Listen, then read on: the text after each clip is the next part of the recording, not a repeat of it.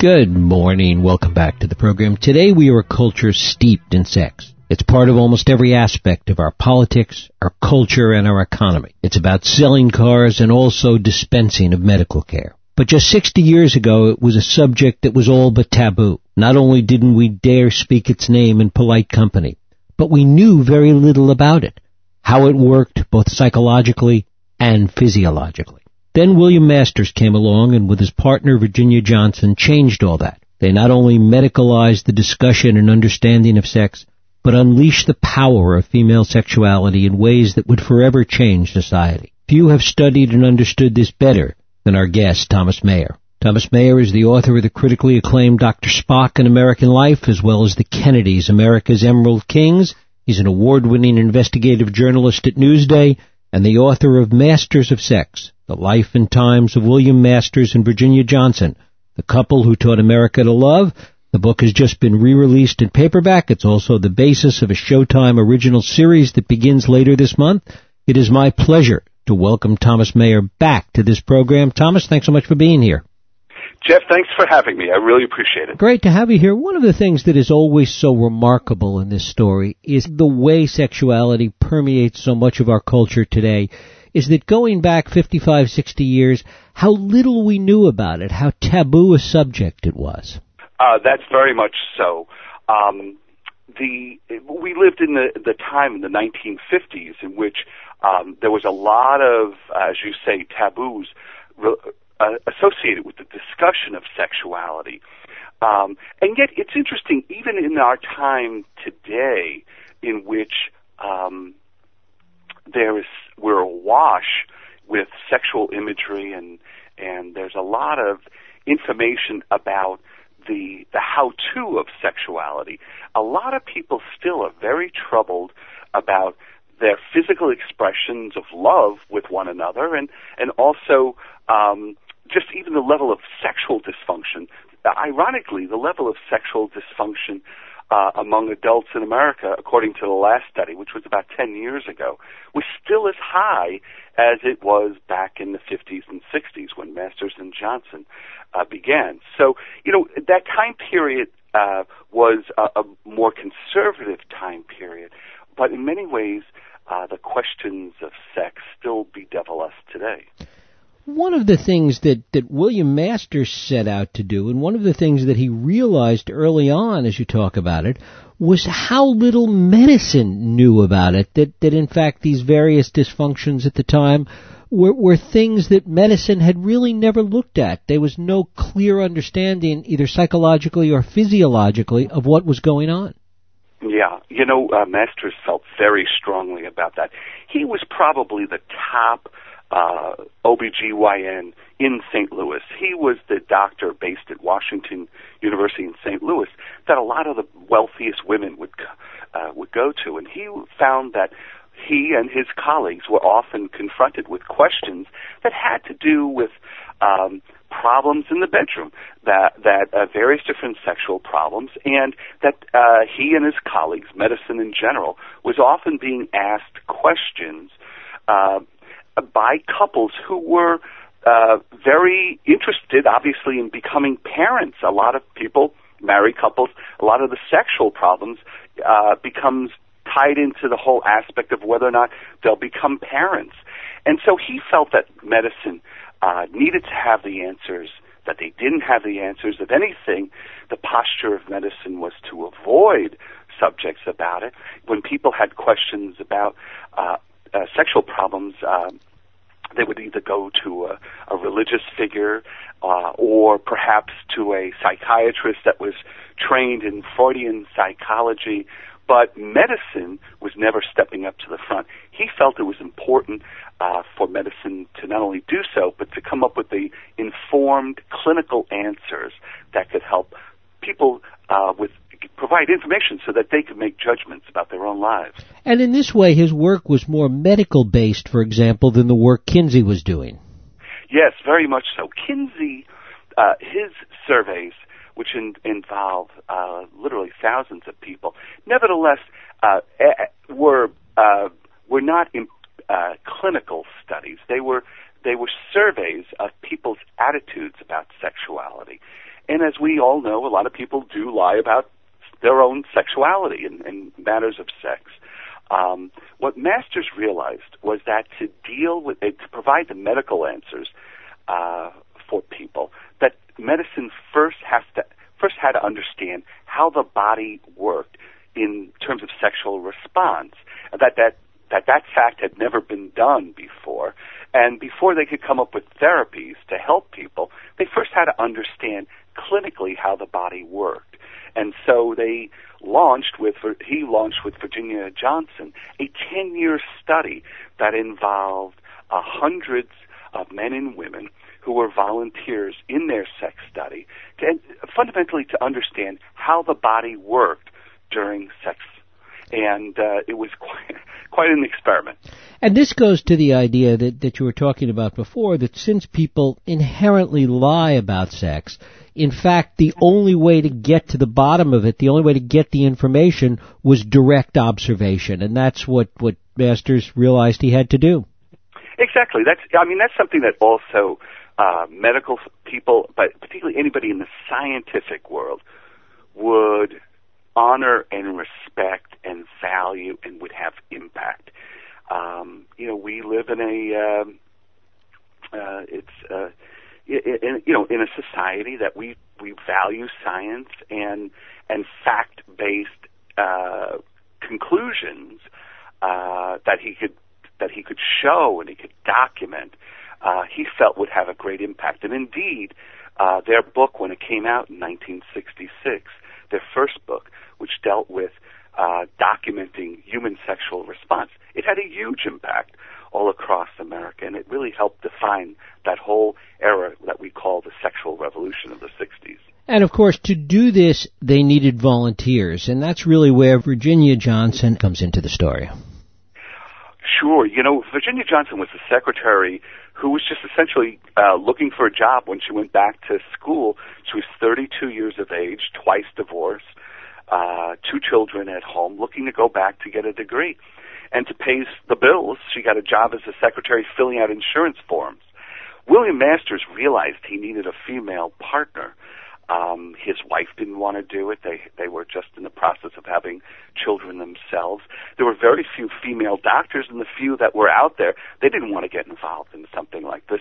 This was playing with, as Masters said himself, with explosives. It was like nitroglycerin. The whole idea of doing a sex study was really, and still is, quite a remarkable thing. So Virginia Johnson came along, and she showed an affinity for dealing with people, understanding what made people tick. Bill Masters was a hard science guy. He was a guy that he was comfortable in the lab, whereas Virginia Johnson was a people person, and she was able to convince a lot of graduate students and nurses and faculty wives and people within the St. Louis community to become part of their study. And for that, Masters loved her. He just was amazed by her success.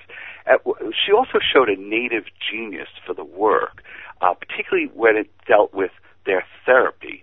And Virginia understood, just from not only the interviews that they did with the volunteers and the patients that they had, but also from doing a fair amount of outside reading on sociology, psychology, things like urology, that they were able to come up with a variety of different treatments that were very successful. In fact, 80% successful. And the fact that a secretary who never wound up getting a college degree should be the main force of putting this together is perhaps one of the most amazing parts of this story. Her knowledge really also built on itself in that she was the one taking all the histories of these volunteers, which gave her tremendous insight into all of this.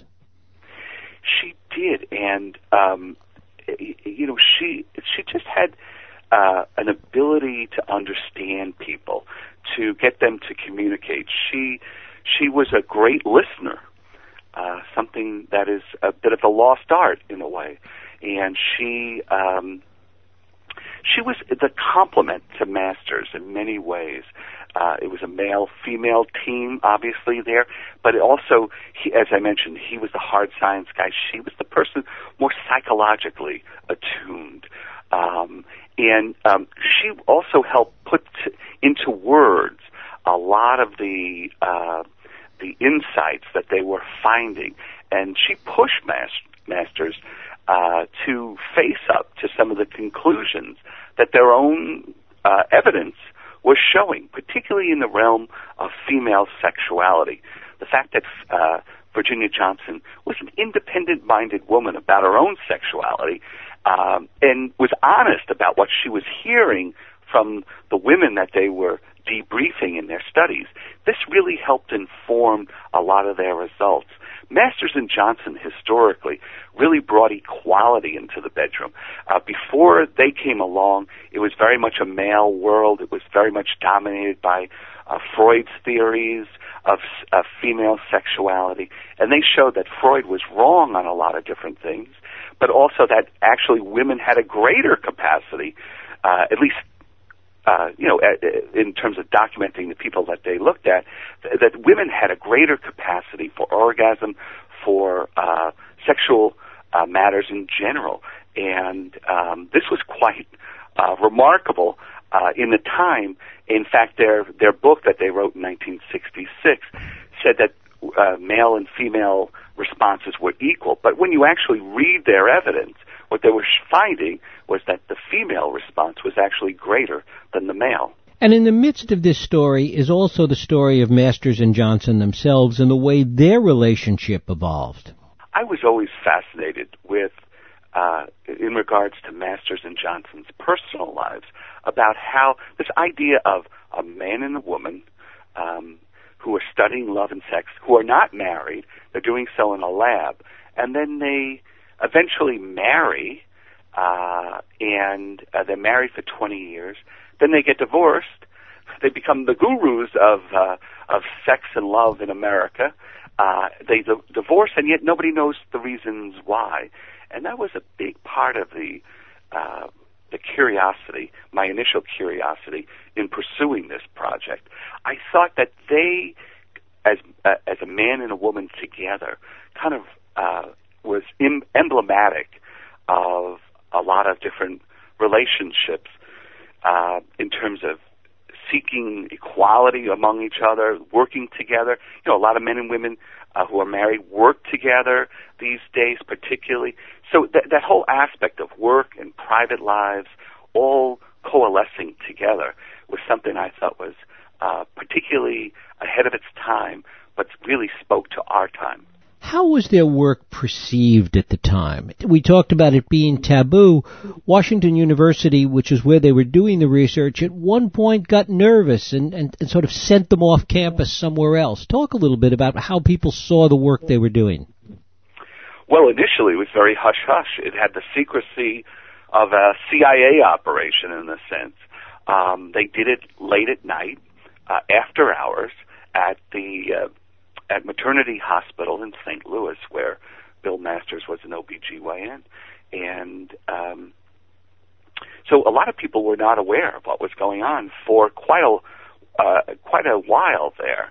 And because Masters was a fertility expert as well, and because he would counsel couples and such, I think people were slow to catch on. Eventually, Masters and Johnson presented their work to the faculty at Washington University, and Bill Masters was quite convinced that he would be hailed as a genius, that he was in line for a Nobel Prize in medicine, and quite arguably, he had a very good case for that. But rather than being hailed, the faculty in St. Louis was more than half of them were appalled by it, and it became politically untenable for Masters and Johnson to stay that, which is really amazing. Here they are at a school of medicine. Here he is, the top OBGYN. They're coming up with this 10-year long-term study of human sexuality, the essence of how our species progresses, and yet he's rejected. And they wound up having to go across the street and creating their own foundation that eventually became the Masters and Johnson Institute. It really says a lot about academia, about our society, and also about human jealousies and petty jealousies, professional jealousies. That's all part of their story in this respect. They also kept pushing the envelope, particularly in the use of sex surrogates. Well, they did. Masters felt that it was his job as a doctor to find anything that will work for the patient. To some extent, you may even see that with medical marijuana, for instance. There are some doctors who will feel if it works for their patient with cancer or whatever the problem that a patient may have, then it's the obligation of a doctor to find that solution. It was in that context that Masters and Johnson felt that sex surrogates were an appropriate way of dealing particularly with men who were having performance problems. This was before the age of Viagra and the realm of pharmaceutical answers for this type of sexual dysfunction. And the surrogates were particularly helpful for these male patients who were desperate and needed the help of Masters and Johnson. And the surrogates came from primarily about half of them came from the original sex study, the sexual response study, and another half of them were about more than half of them were college educated or had a graduate degree. One or two of them were actual doctors who were affiliated with Masters and Johnson or the university in St. Louis. So it was quite a remarkable aspect of that volunteerism that we found there. Remarkably, also, Masters and Johnson never had any male sex surrogates. It was all towards dealing with the male problems, not any female problems. And when I asked Virginia Johnson about that, the feeling was that that would be too explosive to have a male sex surrogate, that even they and their clients weren't ready for something like that. So, so much of their studies reflect who and what we are as a society, and so many of the taboos about sex are reflected in their studies. Talk a little bit about Virginia Johnson and the way in which she pushed to continue to explore this whole arena of female sexuality, because that was really the cutting-edge aspect of their work in many respects. It very much was. There are some people who will get the impression, at least from the outset, that Virginia Johnson may have been some sexual libertine, that she would be outside the envelope. And no, quite the contrary. She was able to play the good girl.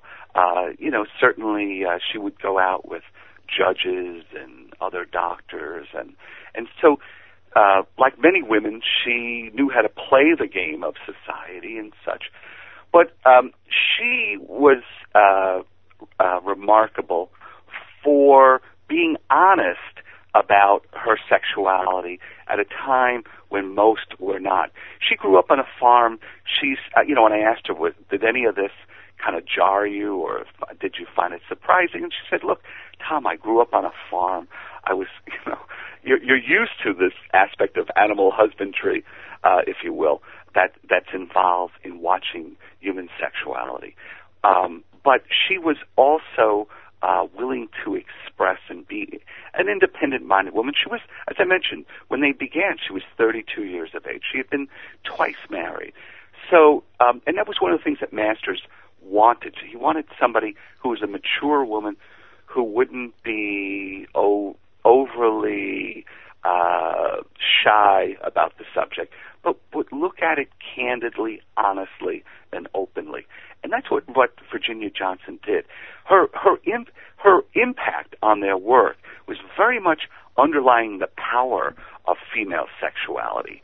I think she was the voice that was saying, well, let's look at the data, and the data is showing that the capability of women for orgasm is much greater than has been previously known, that women are capable of multiple orgasms, that the second and third orgasm, when that happens, is reportedly more intense than the first, and perhaps even more volatile, that their findings show that it wasn't even necessary for a male to be there for a woman to have orgasm.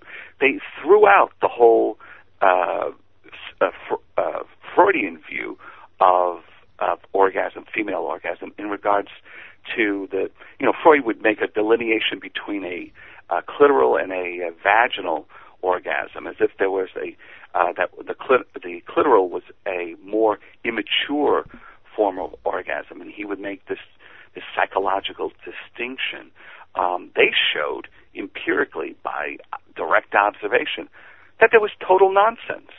And it literally turned Freud's views upside down. And bear in mind, when they were publishing this, Freud's views were preeminent in American society. They were not only reflective in psychology, but in medicine, in cultural movies. Many movies were influenced by Freud's view about sexuality, so that they could come along with this empirical evidence, primarily pushed by Virginia Johnson, was an absolutely amazing thing, and is a big part of their study. And in doing this, she became a kind of iconic hero among feminists at the time. Well, she was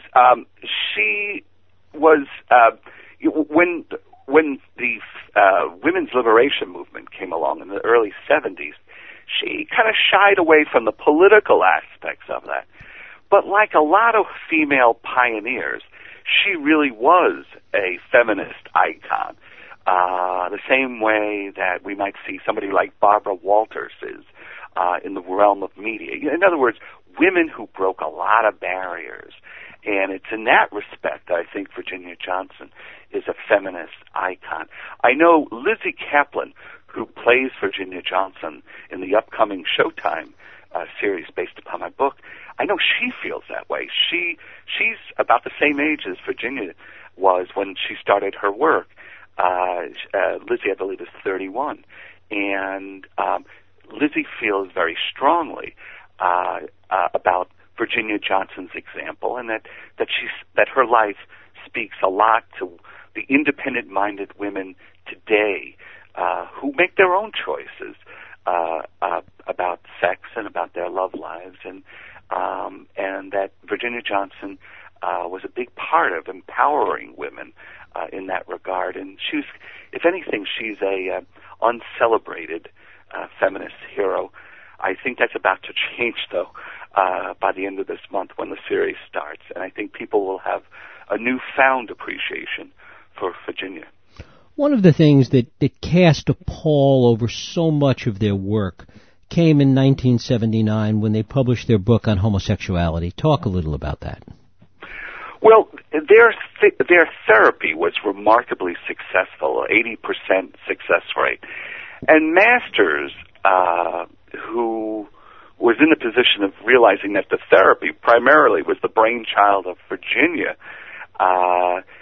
was so taken by its success that he felt that for some patients, a handful of patients, who were felt they were somewhere between homosexuality and heterosexuality, but that they were, say, married and felt that they wanted to be more heterosexual, that somehow their therapy would be able to, quote, convert gay people to heterosexuality.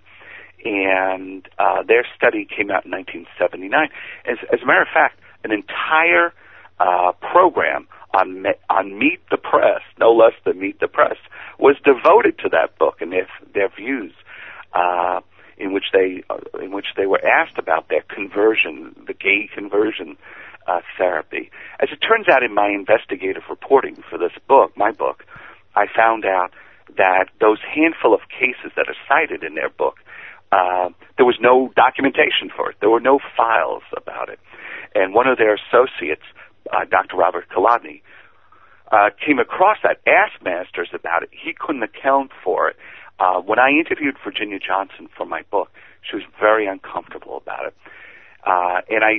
There's a long, dramatic scene that's played out in the book about what happened there. But the book in 1979 was so far along that they didn't change it, despite the protestations of Virginia and their associate Robert Kolodny. And Masters published it, and it's caused a great deal of trouble, I think, over the last 30 years. It's only recently do we see people thoroughly disavowing this idea of gay conversion therapy. It was embraced by particularly a lot of right-wing folks as who would say that, well, that homosexuality could be changed if patients really wanted to change, and they would point to Masters and Johnson's work. So that 1979 study caused a lot of mischief, a lot of difficulties for a lot of people.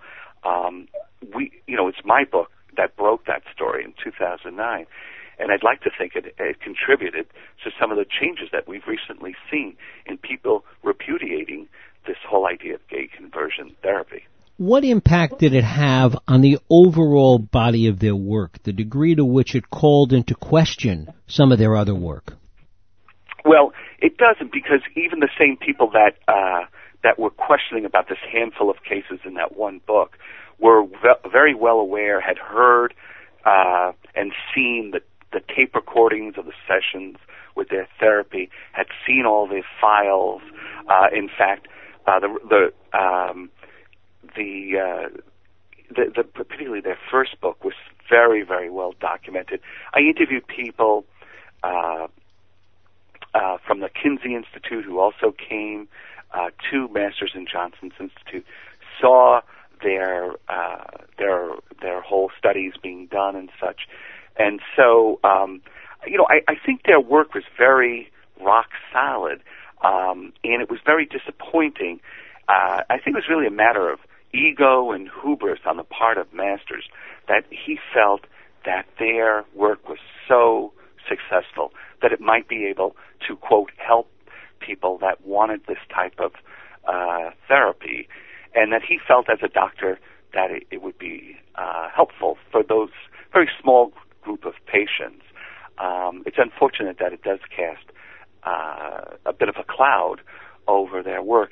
Of course, it's my book that pointed that out, so I often am confronted with the question about that, but it's my book that pointed out that problem, and I think it's I think seen in the whole context of their work, it's an unfortunate episode, but overall, I think their work was tremendously positive, had a lot of impact on helping people's lives, and had a huge impact on medicine. And talk finally about the dissolution of their relationship after their 20-year marriage. Well, after 20 years, Masters and Johnson had been at the heights of our society in terms of, being on every television show, the cover of Time magazine, Phil Donahue, they were constantly on and such. They worked together as well, and there was a fair degree of, I think, competition between them. I think there was a matter of ego. And their marriage was as much a business relationship as it was an affair of the heart. They got married partly because Virginia was going to get married to another man, and Bill Masters panicked about that and decided to leave his wife and get married to Virginia. So there's a big soap opera that's played out in my book that it was a big part of their lives, if you will. And at the end there, Masters decides to go back and find his lost love of his youth, and he leaves Virginia and divorces her after 20 years, when at the same time that Virginia had been thinking of leaving him. So when Masters divorces her, she goes looking for the boy who you meet at the very beginning of my book, the boy with fiery red hair from high school that everybody thought Virginia would get married to him. And she goes looking for this boy who she thought would never leave the farm in Missouri where they grew up. Turns out he became a CIA agent, never married, and she goes looking for him. And the end of my book, you find out exactly what happened to the boy with fiery red hair. And Thomas, tell us about the Showtime series, when it begins. Sure. It begins Sunday, September 29th, right after Homeland. It stars Michael Sheen as Dr. William Masters and Lizzie Kaplan as Virginia Johnson. It's written by Michelle Ashford, who it's adapted from my book, Masters of Sex. The pilot is directed by John Madden, who, among his other credits, is the director of the Oscar-winning film Shakespeare in Love. I think people that enjoyed that film will see that there's even a certain similarity to the series. I think the series is trying to be almost like a movie, serialized every week. It has that look to it, and we're very excited about it. I think it's a very true and very realistic, open-eyed telling of the Masters and Johnson story. Thomas Mayer, the book is Masters of Sex. It is just reissued in paperback. The Showtime original series begins later this month. Thomas, I thank you so much for spending time with us today. Jeff, thank you so much for inviting me. Thank Good you. luck. We'll take a break. I'll be right back.